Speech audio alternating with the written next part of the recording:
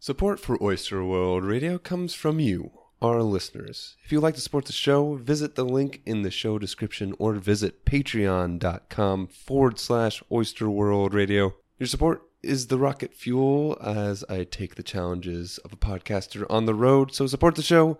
More support means meeting more people that you normally would never meet.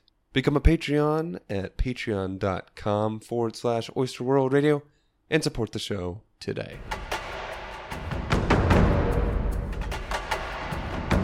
Welcome to Oyster World. 歡迎收聽 Oyster World。Radio.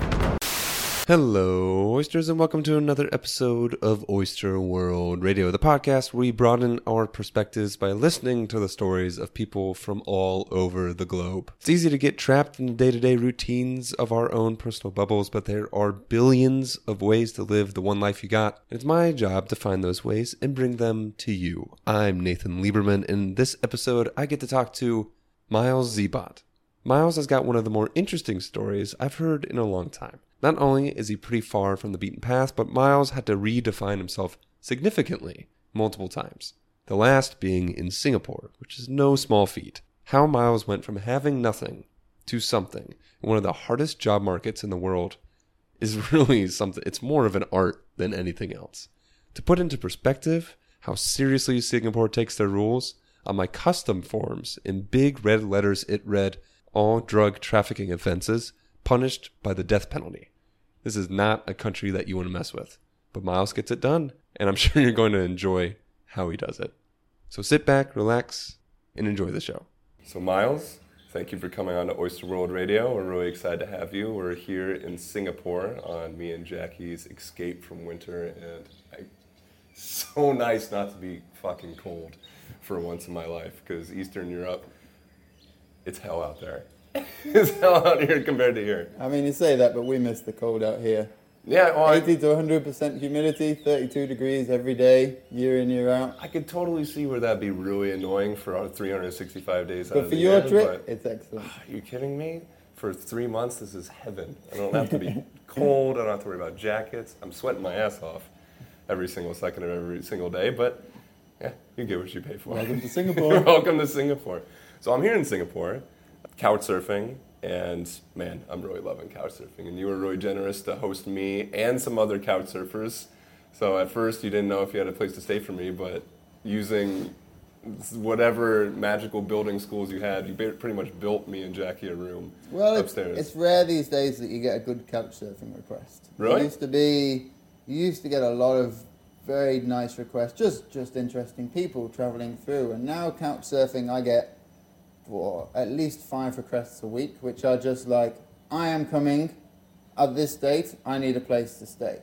And that's it. People just use the site as a hotel or a free accommodation kind of thing. There's no effort going into doing things. And that's the whole point, is to get to know people from around the world. Exactly. Well, it's more just that if I'm going to take the time out of my day to host you, to show you Singapore, to show you life here, yeah, the least you can do is write my name at the top of the message, and just they don't even write your name at the top of the message. Copy and paste like these different things, and it's very frustrating. So when someone like you comes along who's read my profile and writes a really good request that goes into detail about I think we'll get along about this, I think we'll get along about this, and I'll bend over backwards to help that person every day because they're few and far between. And you definitely have. This has been a really, really fun experience. Your house is amazing, and you've just absolutely opened it up. I couldn't believe that the door was unlocked when I showed up. We're just like, oh yeah, just come in and start yelling, and we'll be here. And sure enough, that's exactly the way it is. The advantage of living in Singapore. Yeah. Everyone has their doors unlocked, and Yeah, it's definitely one of the nicest, most safe feeling cities I've been in a while. And that's saying something, because Eastern Europe was absolutely safe as well. You could walk around any time of night by yourself and no problem. But here it's, well, same thing. You could walk around any time of night with wallet and phone in your hand and no one's going to do anything.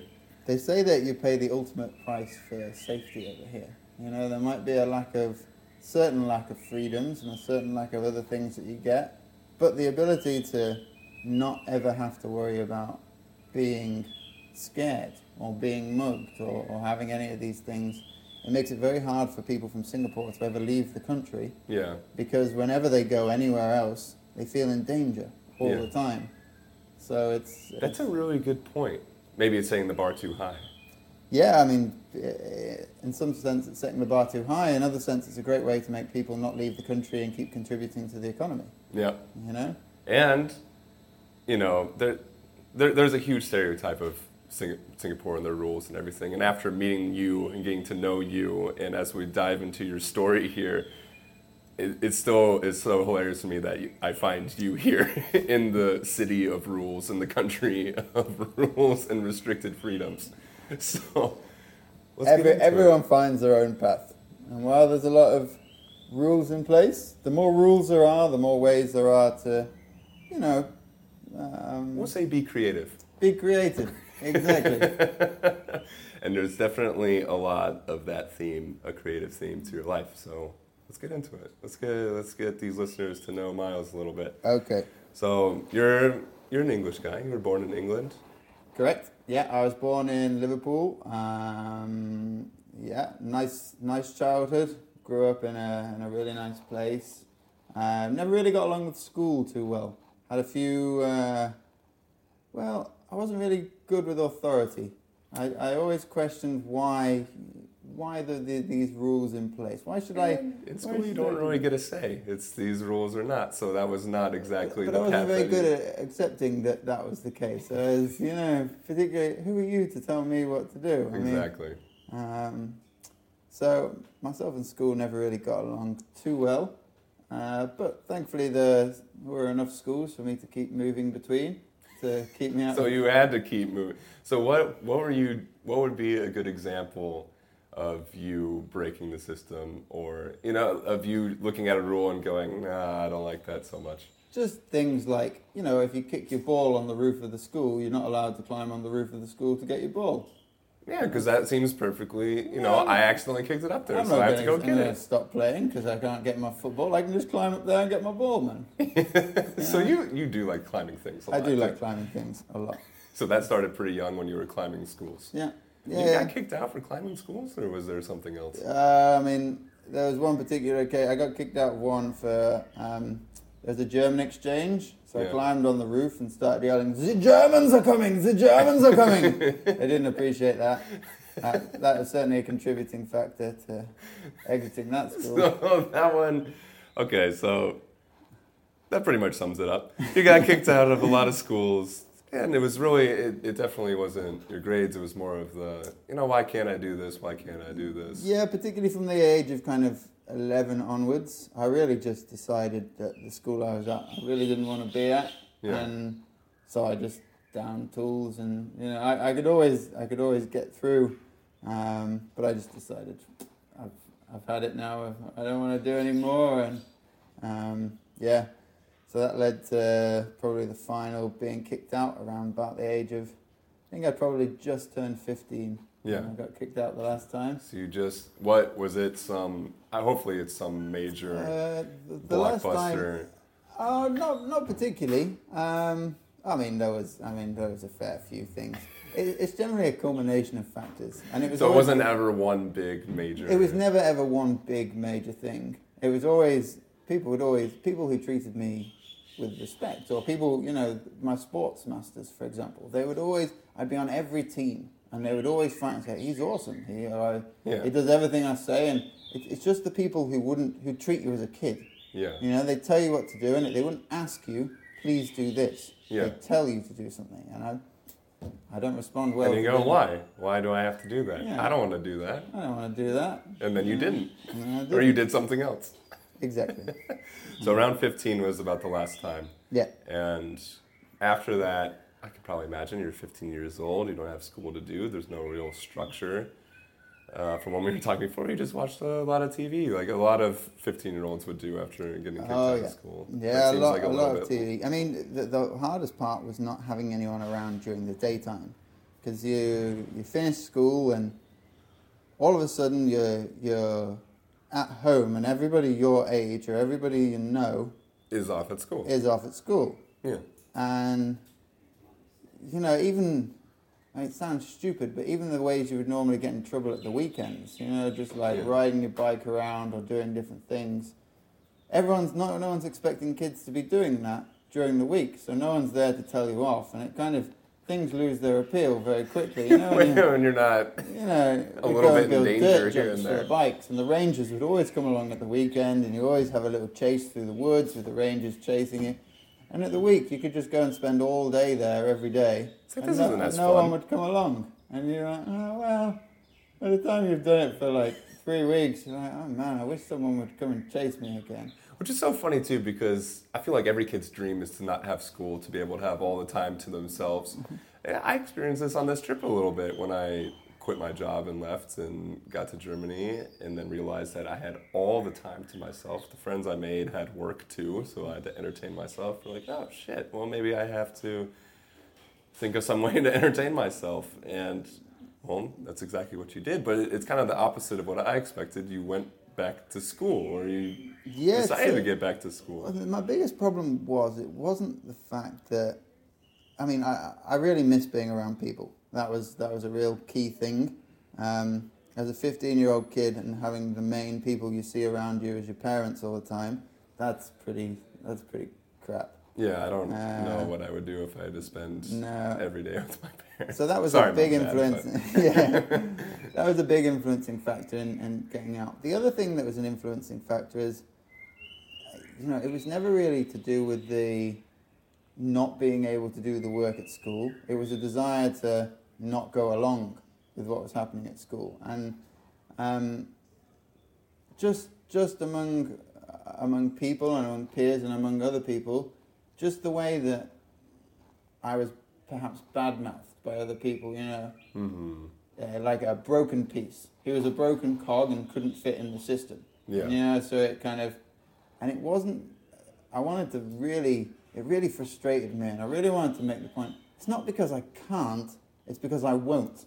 Yeah. And the only way I could think to kind of prove to people outside of that, all the do-gooders who go along to school and they think... And that's a stereotype if you don't fit into the system. Oh, he's broken, he couldn't make it. Yeah. Well... Sure as hell I could. Or are you broken for just fitting in with this fucked system, Yeah. And so the way I decided to go about that and to be around people again was to go back to school. Although this time I picked a school where they did treat you a lot more like an adult. I was probably 17 when I was 17 and 18. So you had about 2 years of. So I had about 2 years. Getting a rare perspective at 15 years old of what true boredom can be like. True boredom, so bored. Yeah. Daytime TV as a kid just it just sucks your soul. It sucks your soul out so badly. And so you were ready to go. Well, it gave me a really interesting perspective from that point as to what having no job and having none of your own money and just, the level of trapped that makes you, Yeah. You can't do anything. Right. Particularly as a kid, you don't have a driving license, you can't do anything. And that boredom really inspired me to get out. And that was really where you probably developed your failure is not an option again, because you were not going back to that. There was no way. Yeah, totally. Well, I think it was, perspective has changed slightly more recently, but back then it was really to do with just proving other people wrong. Proving those people who thought that I couldn't do it, that I can do it. Yeah. Okay, and it's not that I'm going to suddenly switch to their way of doing things. I'm going to do it, but I'm going to do it my way. Yeah. Okay, and that's when through college it didn't happen overnight. Through college it was a work in progress. There was lots of rule breaking and lots of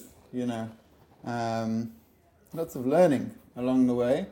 But by the end of it, I had enough grades to go to university. That was my goal. Get enough grades to go to university, prove that you can.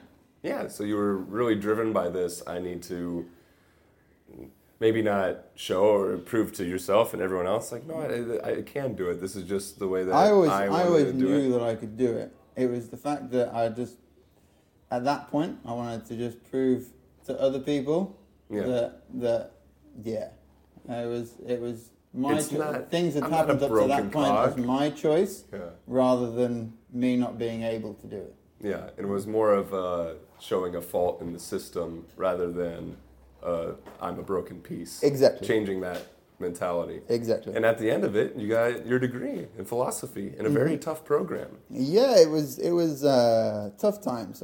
Firstly, moving to Manchester to go to university was utterly awesome. It was the best thing, I think, just the best decision ever.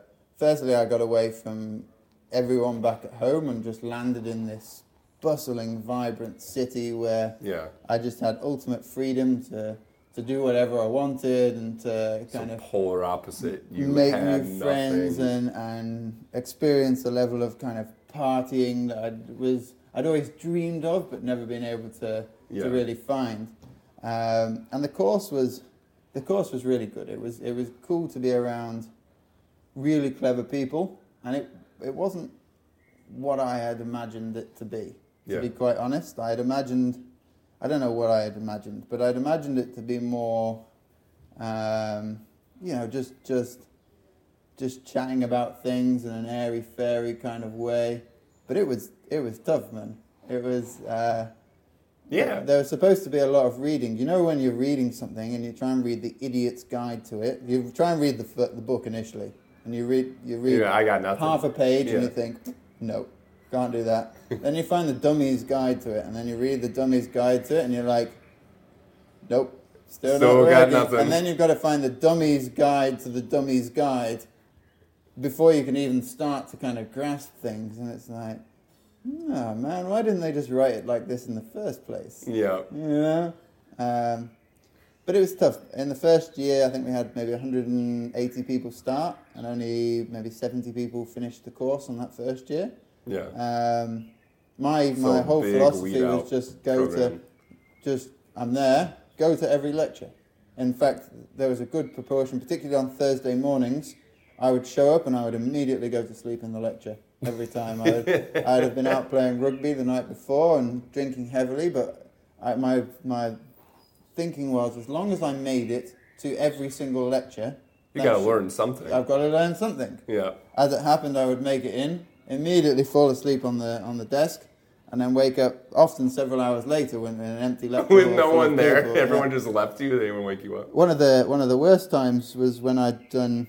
I had a lecture in there, and then after we had the seminar, so I walked into the lecture, I sat down, I fell asleep. An hour went by, everyone went out and had a break and came back in for the seminar.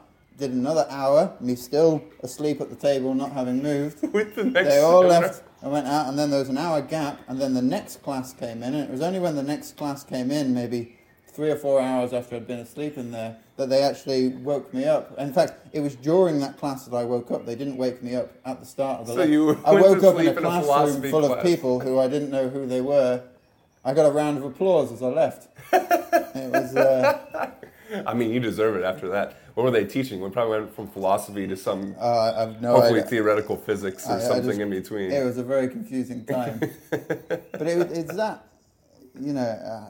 I still put it down to that failure is not an option thing. The reason I got up to go to every one of these classes, even if I fell asleep in it, it was this idea that, it doesn't matter how hard I party or what I do. I have to still do the work and still, and it was a lot of, living in the library. Every essay due in, you would go and live. The library was open 24 hours, so you would go and spend 3 days without going to home and just write and just try and put something together. Yeah. And the reason a lot of people failed the course, the majority I'd say, is because they got to the deadline and they'd got so into the subject that they didn't want to hand in the essay at the point they were at, because they were like, I'm starting to get over the tip of the iceberg here, and I'm so close to doing this. And but time's up. You got to turn. I was like, guys, you've got to hand it in, and that's how it works. You can't lose 10 points because of your own ego. And pretty much everyone I know who dropped off the course was for exactly this reason, that they got so into a subject matter that they didn't want to hand in the essay when it got to it because they weren't finished. And I was like, unfinished essay? Yep. Yeah. And whatever points that gets me, at least I handed something in. and you're not knocked off 10 points Exactly. for just holding on to it. But you did. You got through it, and it was. I mean, college is a weird time for a lot of people. It was their first breath of true freedom with very intelligent people, but there's also no one holding you to the work, and having that rare perspective earlier in your life of knowing what it's like to not have that freedom.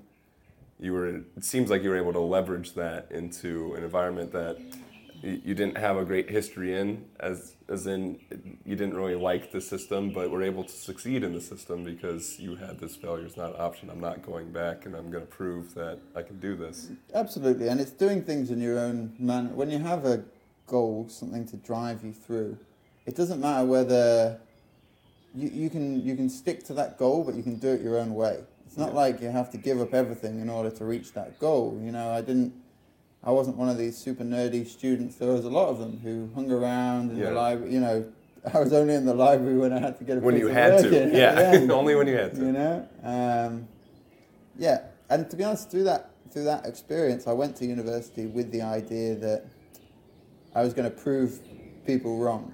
You know, and by the time I reached the end, and it was hard work. I'd proven that, not just to them, but to myself as well, because it was harder than I'd thought. Yeah. And I think that's a really key point, too, is you also proved it to yourself. A lot of people, they start with maybe some outside reasons to do things, but at the end, the really important factor is they proved it to yourself. Yeah. Especially the fact that you can do it your own way and get positive marks within a system. And I think that translates to the rest of what you did, starting with after college. So you got a philosophy degree, but like most of us, we didn't really want to get a job. I also realised that there's very few jobs you can get with a philosophy degree as well. So firstly, I didn't want to get a job. I definitely didn't want to do that. And then I thought, well, even if I do get a job, what can I really do with a philosophy degree? So I came up with this master plan of doing a master's. Yeah. And I thought, what masters can I do? Philosophy I don't want to do it in philosophy. That's not going to get me anywhere. What can I do? And I thought, well, I need to do something that's more geared towards, you know, a career or make money. Right. But again, I had no idea what I wanted to do at all. So in the end, I settled on entrepreneurial business, a master's in entrepreneurial business. And one of the best parts so firstly, I applied to the course, and they told me immediately, oh, there's a waiting list of like 40 people. It's one of the top courses, and you know, there's only 20 people on the course, and there's already 40 people waiting to go on it. Gotcha. And I tried and looked at other courses, but this was the one that I thought would work for me. It was a real general overview of everything to do with business, all summarized into kind of 1 year. Yeah. And so I just decided that I was going to be on the course. And I wrote a very well-worded letter as to why I was going to be on the course and why I deserved to be there and all this kind of thing. And on the day of the course starting, I showed up with this letter, and I handed it to the person and said, don't even read the letter. You know, I am here to start this course today because I have an entrepreneurial spirit. Okay, and I'm not going to accept no for an answer. And to double it, you're going to give me a scholarship for the course. And I'm not going to leave without that.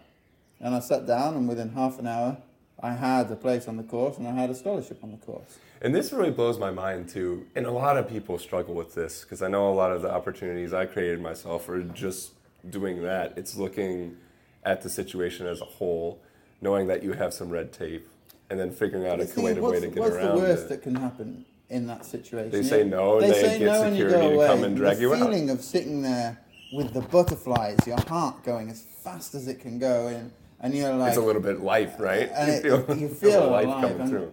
You know, particularly when you pick an argument that works well. You know, for that course, the entrepreneurial spirit of not giving in was something that directly related to what I was doing. So it kind of worked very well. I used a similar tactic like that about a year ago in Singapore, and it really didn't work very well. It ended up with me being banned from all national monuments and not allowed to work with this particular government agency ever again because it was considered an intimidation tactic.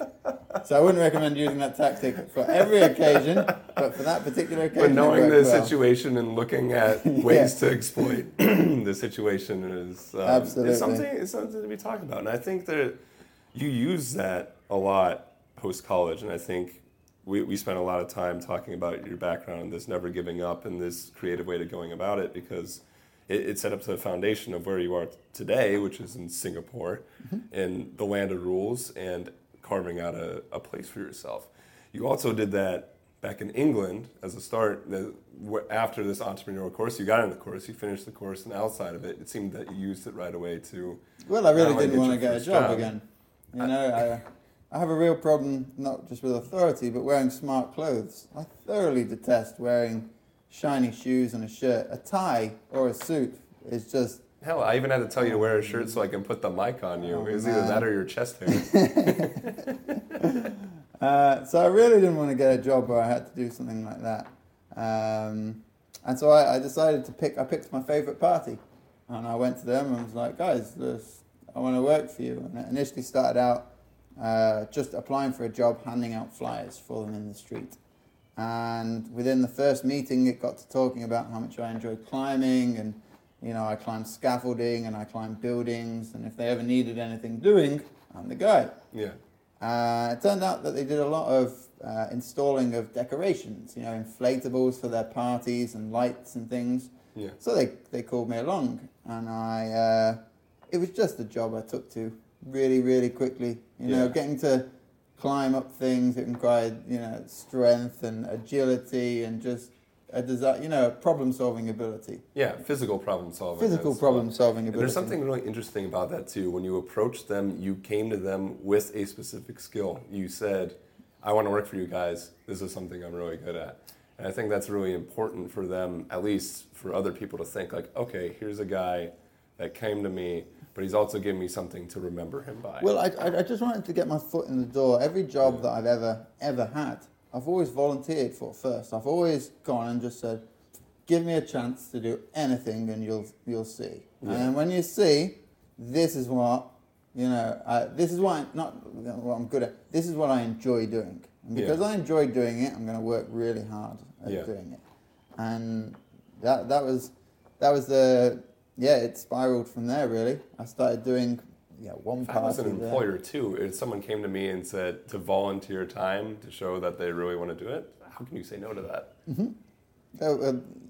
I mean, we'll talk about that later in Singapore, where that's not really an option. Not really. It was more than an option. So through that, it grew to I mean, not just me doing the parties, but just learning a great deal of skills. And again, during that period, I used my new entrepreneurial business skills to take that simple installation of things and expand the part of the business for the decor. So I found a list of 300 festivals, and I emailed all our lists to these 300 festivals, and we got, I think the first year, we got maybe 3 or 4 responses back.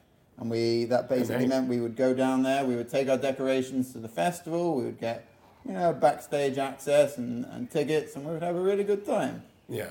And during the time, I just refined it and developed it, and got better and better at what I was doing. And then the next year, I think we maybe got 7 or 8 festivals, and then the next year we were up to maybe 25 festivals all over Europe, and it was and watching that momentum grow on something that you did. Watching that momentum and going to bigger and bigger and cooler festivals, getting paid the first van trip, going out.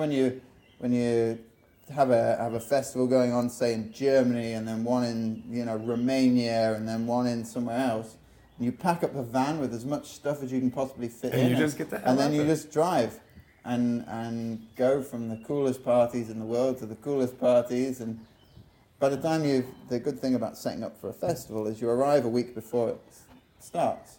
So all the people you meet, by the time the festival begins, you're friends with everybody. You know everybody, you have a crew, you have a family there. And which makes it that much better. Oh, it's so good. It's just, you have, by the time the festival starts, your way around everywhere. You can get past all the security checkpoints and you can do whatever you like. Sounds like a dream for you. Oh, it's so good. There's almost This is your world now. Oh, you You're just, on top. when you decide, I'm going to climb up on top of that, they'll be, it's just Miles, Yeah. We'll let him off. Just let him do it. Yeah, He's yeah. a good climber. He won't fall. Exactly.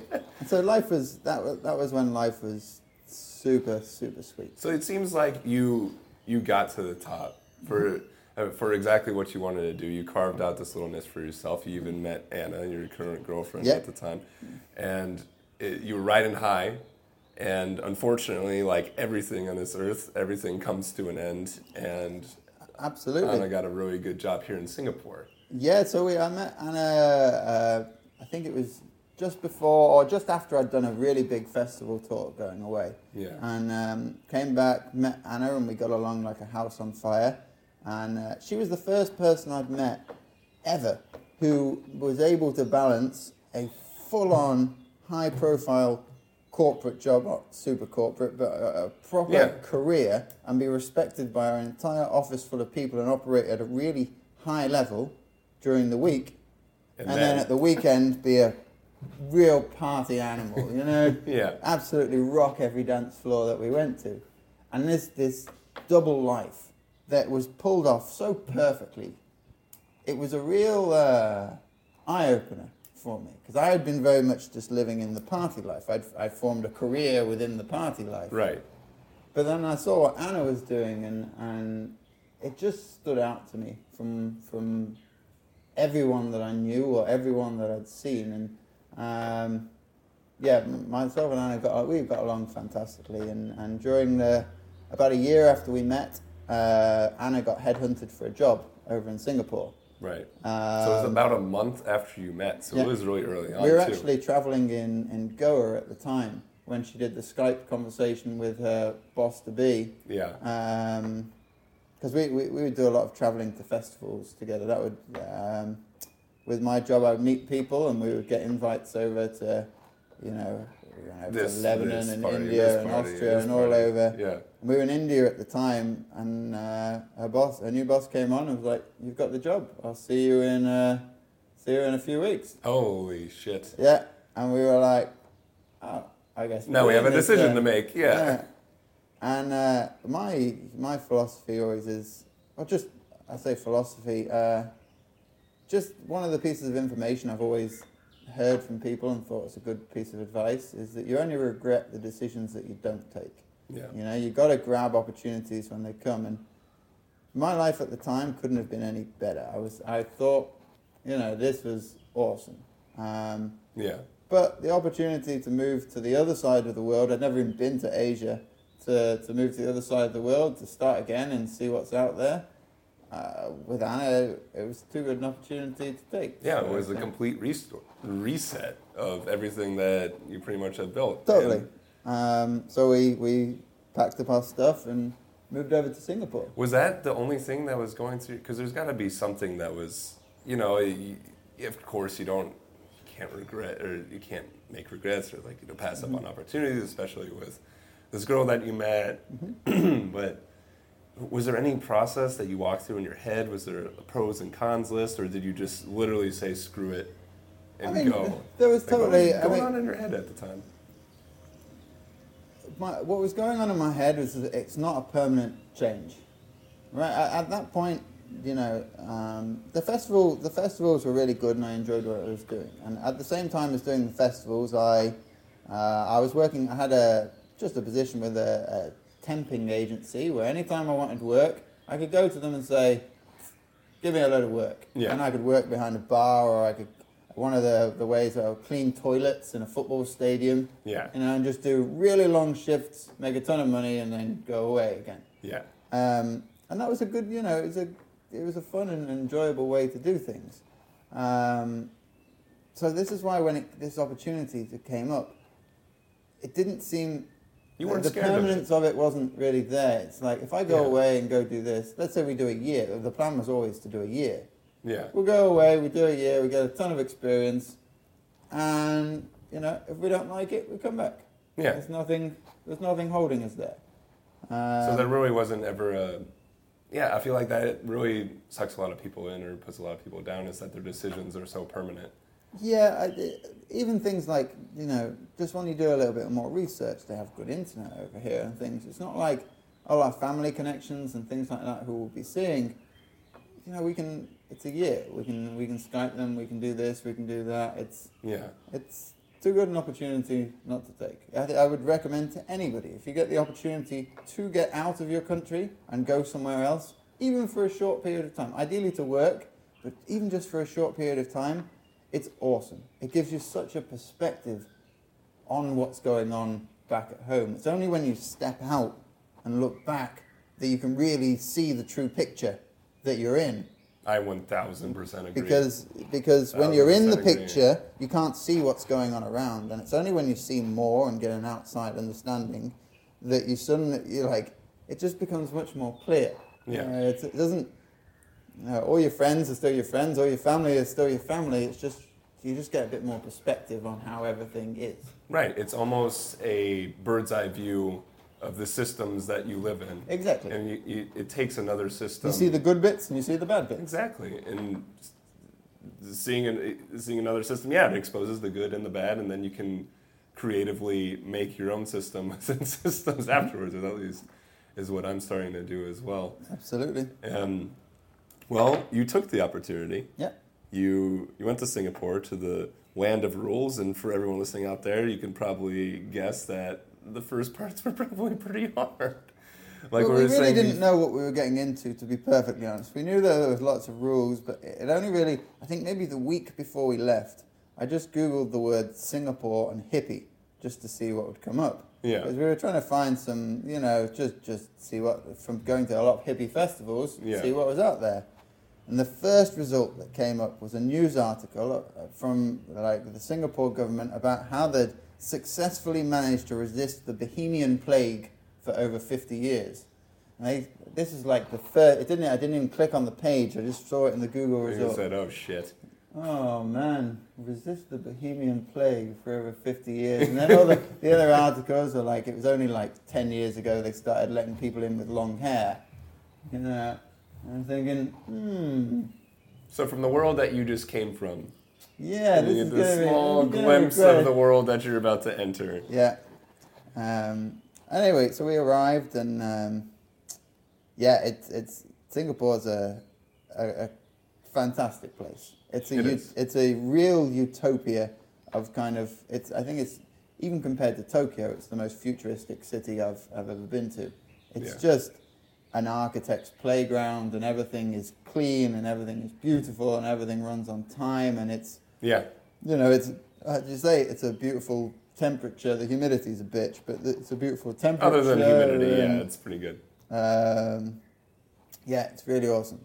So we were here for, I think it was about 3 weeks before Anna started her job. So we found a place to live. And just like that, it went from being a holiday to Anna began her job in this agency, and I was left, trying to find a job. It was almost as if you were back to that 15-year-old self again, with not Anna now is off doing her thing. Pretty much exactly the same circumstance again. You had all this time and came from this world of you built this thing up to the empire of festivals, and now you're back to. Well, that was nothing. The hard part, because firstly it was hard for Anna's perspective, because when Anna joined her job, the working culture over here is mental. It really is. You work. It's just expected that you work. If you leave when it's still daylight outside, it's a very good day. And wow. So normally you would leave, it's perfectly natural for you to leave 10, 11 o'clock every night. That's just normal. You keep going and keep going. You just keep going till you can't. So when Anna moved over here, just to try and learn an entirely new culture and have several teams that she needed to try and prove that she was the head of, just to gain their respect. Right. In the beginning was tough. She was working every hour of every day. So by the time we got to the weekends, she was absolutely knackered, and all she wanted to do was just sleep and rest. Yeah. Because it was really tough. Myself, on the other hand, I arrived over and I was reaching out to lots of people for interviews and jobs and all this kind of thing, and I was, learning my way around. But really, I had no friends over here. I always say that the three things that you do when you're unemployed, what do you do when you're unemployed? You hang out with your friends. Yeah. Maybe smoke a bit of weed, get stoned, play some video games. Yeah. Or pornography.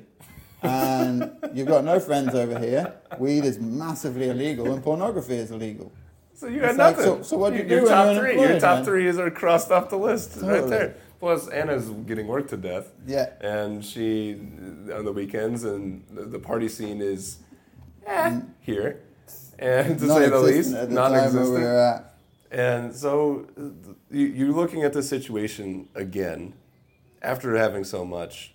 What was your next step? Like what? It was hard, man. It was really hard not to get depressed, to be perfectly honest, because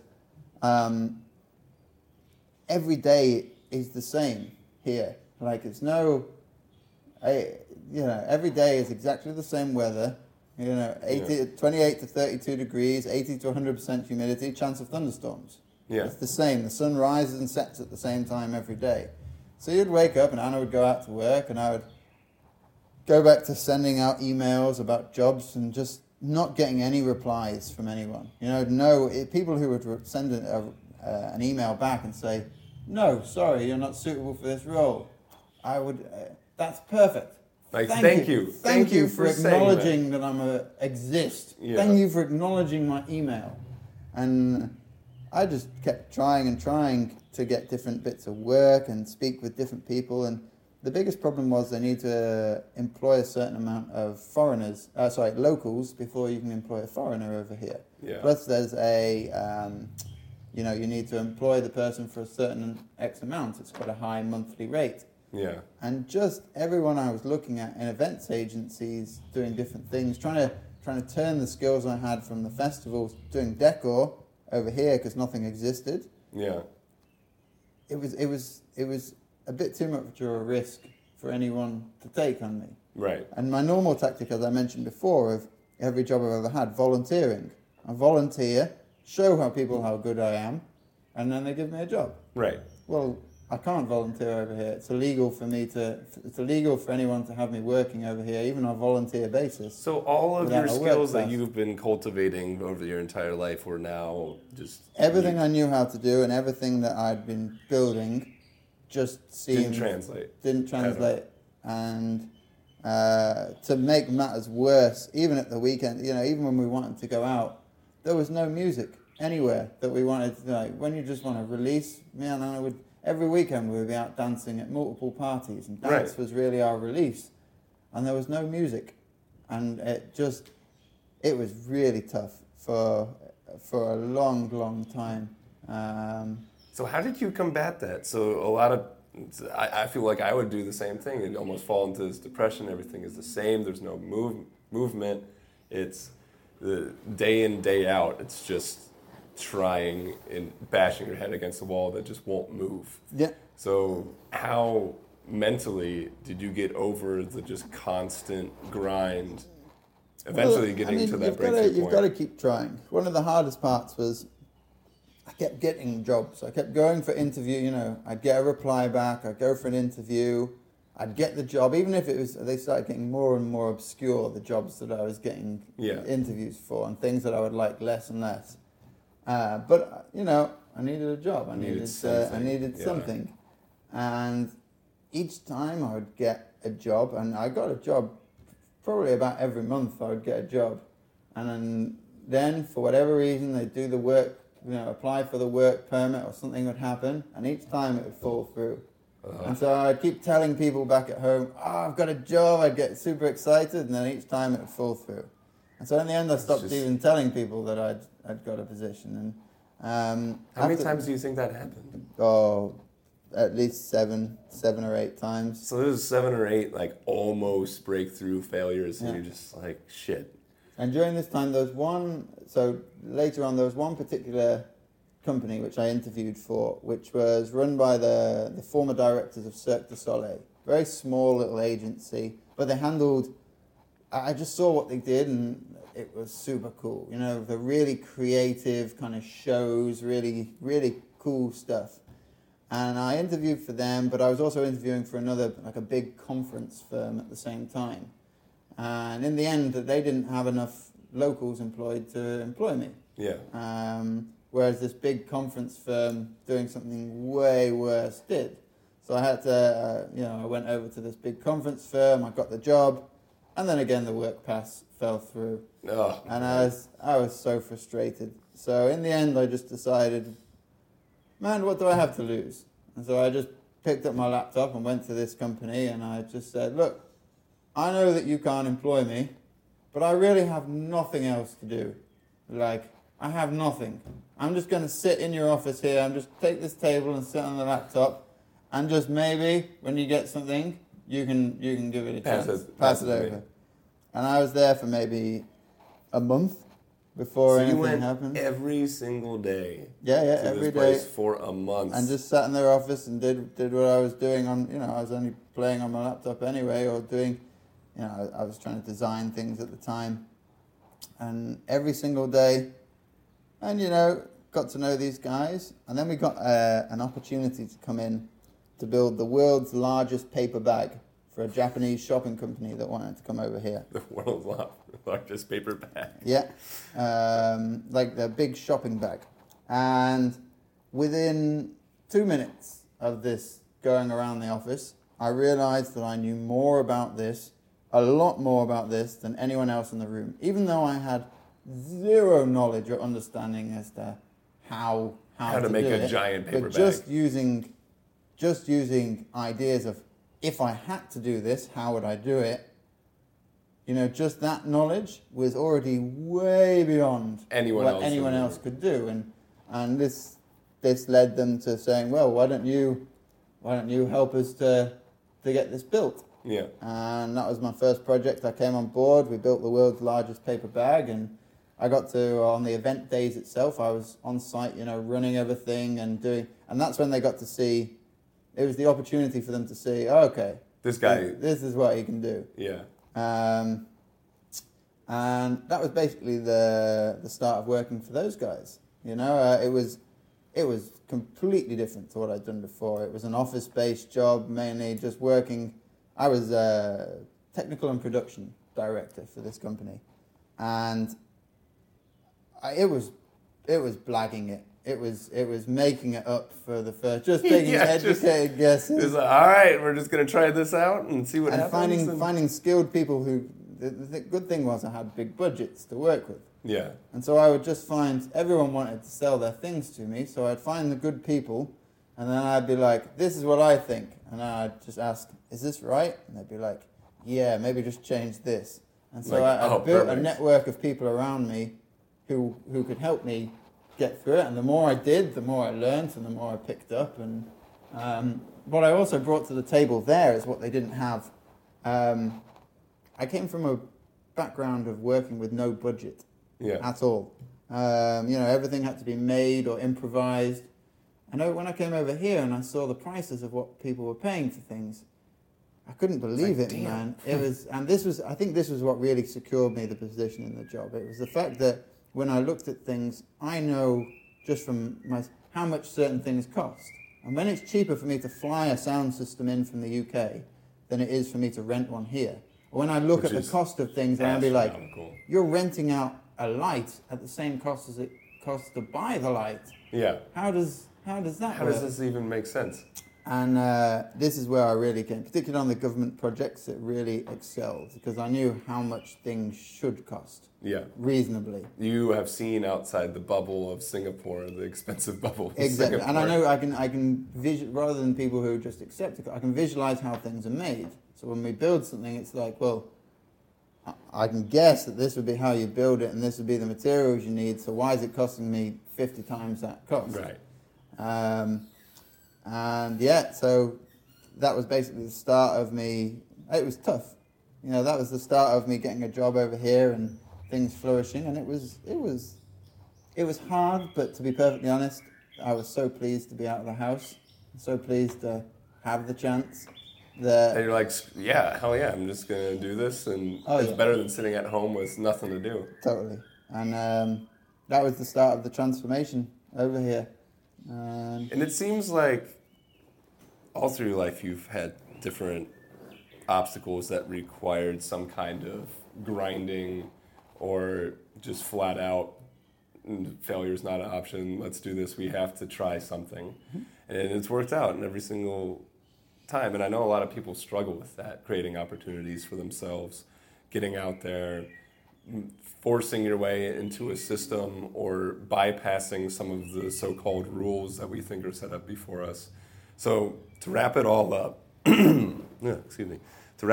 it seems like you have a knack for infiltrating or gaining that first step. I think it's just persistence. Like it's a desire to, it's just keeping going at something, and a desire not to stop until you kind of get what you want. And some days you have really lazy days when you do nothing. Sometimes you have lazy weeks when you do nothing. But you've just got to keep trying to make those opportunities. And when those opportunities come, you've got to work really hard as you can possibly work, and put in every bit of hour and everything that you can do, because that's how you...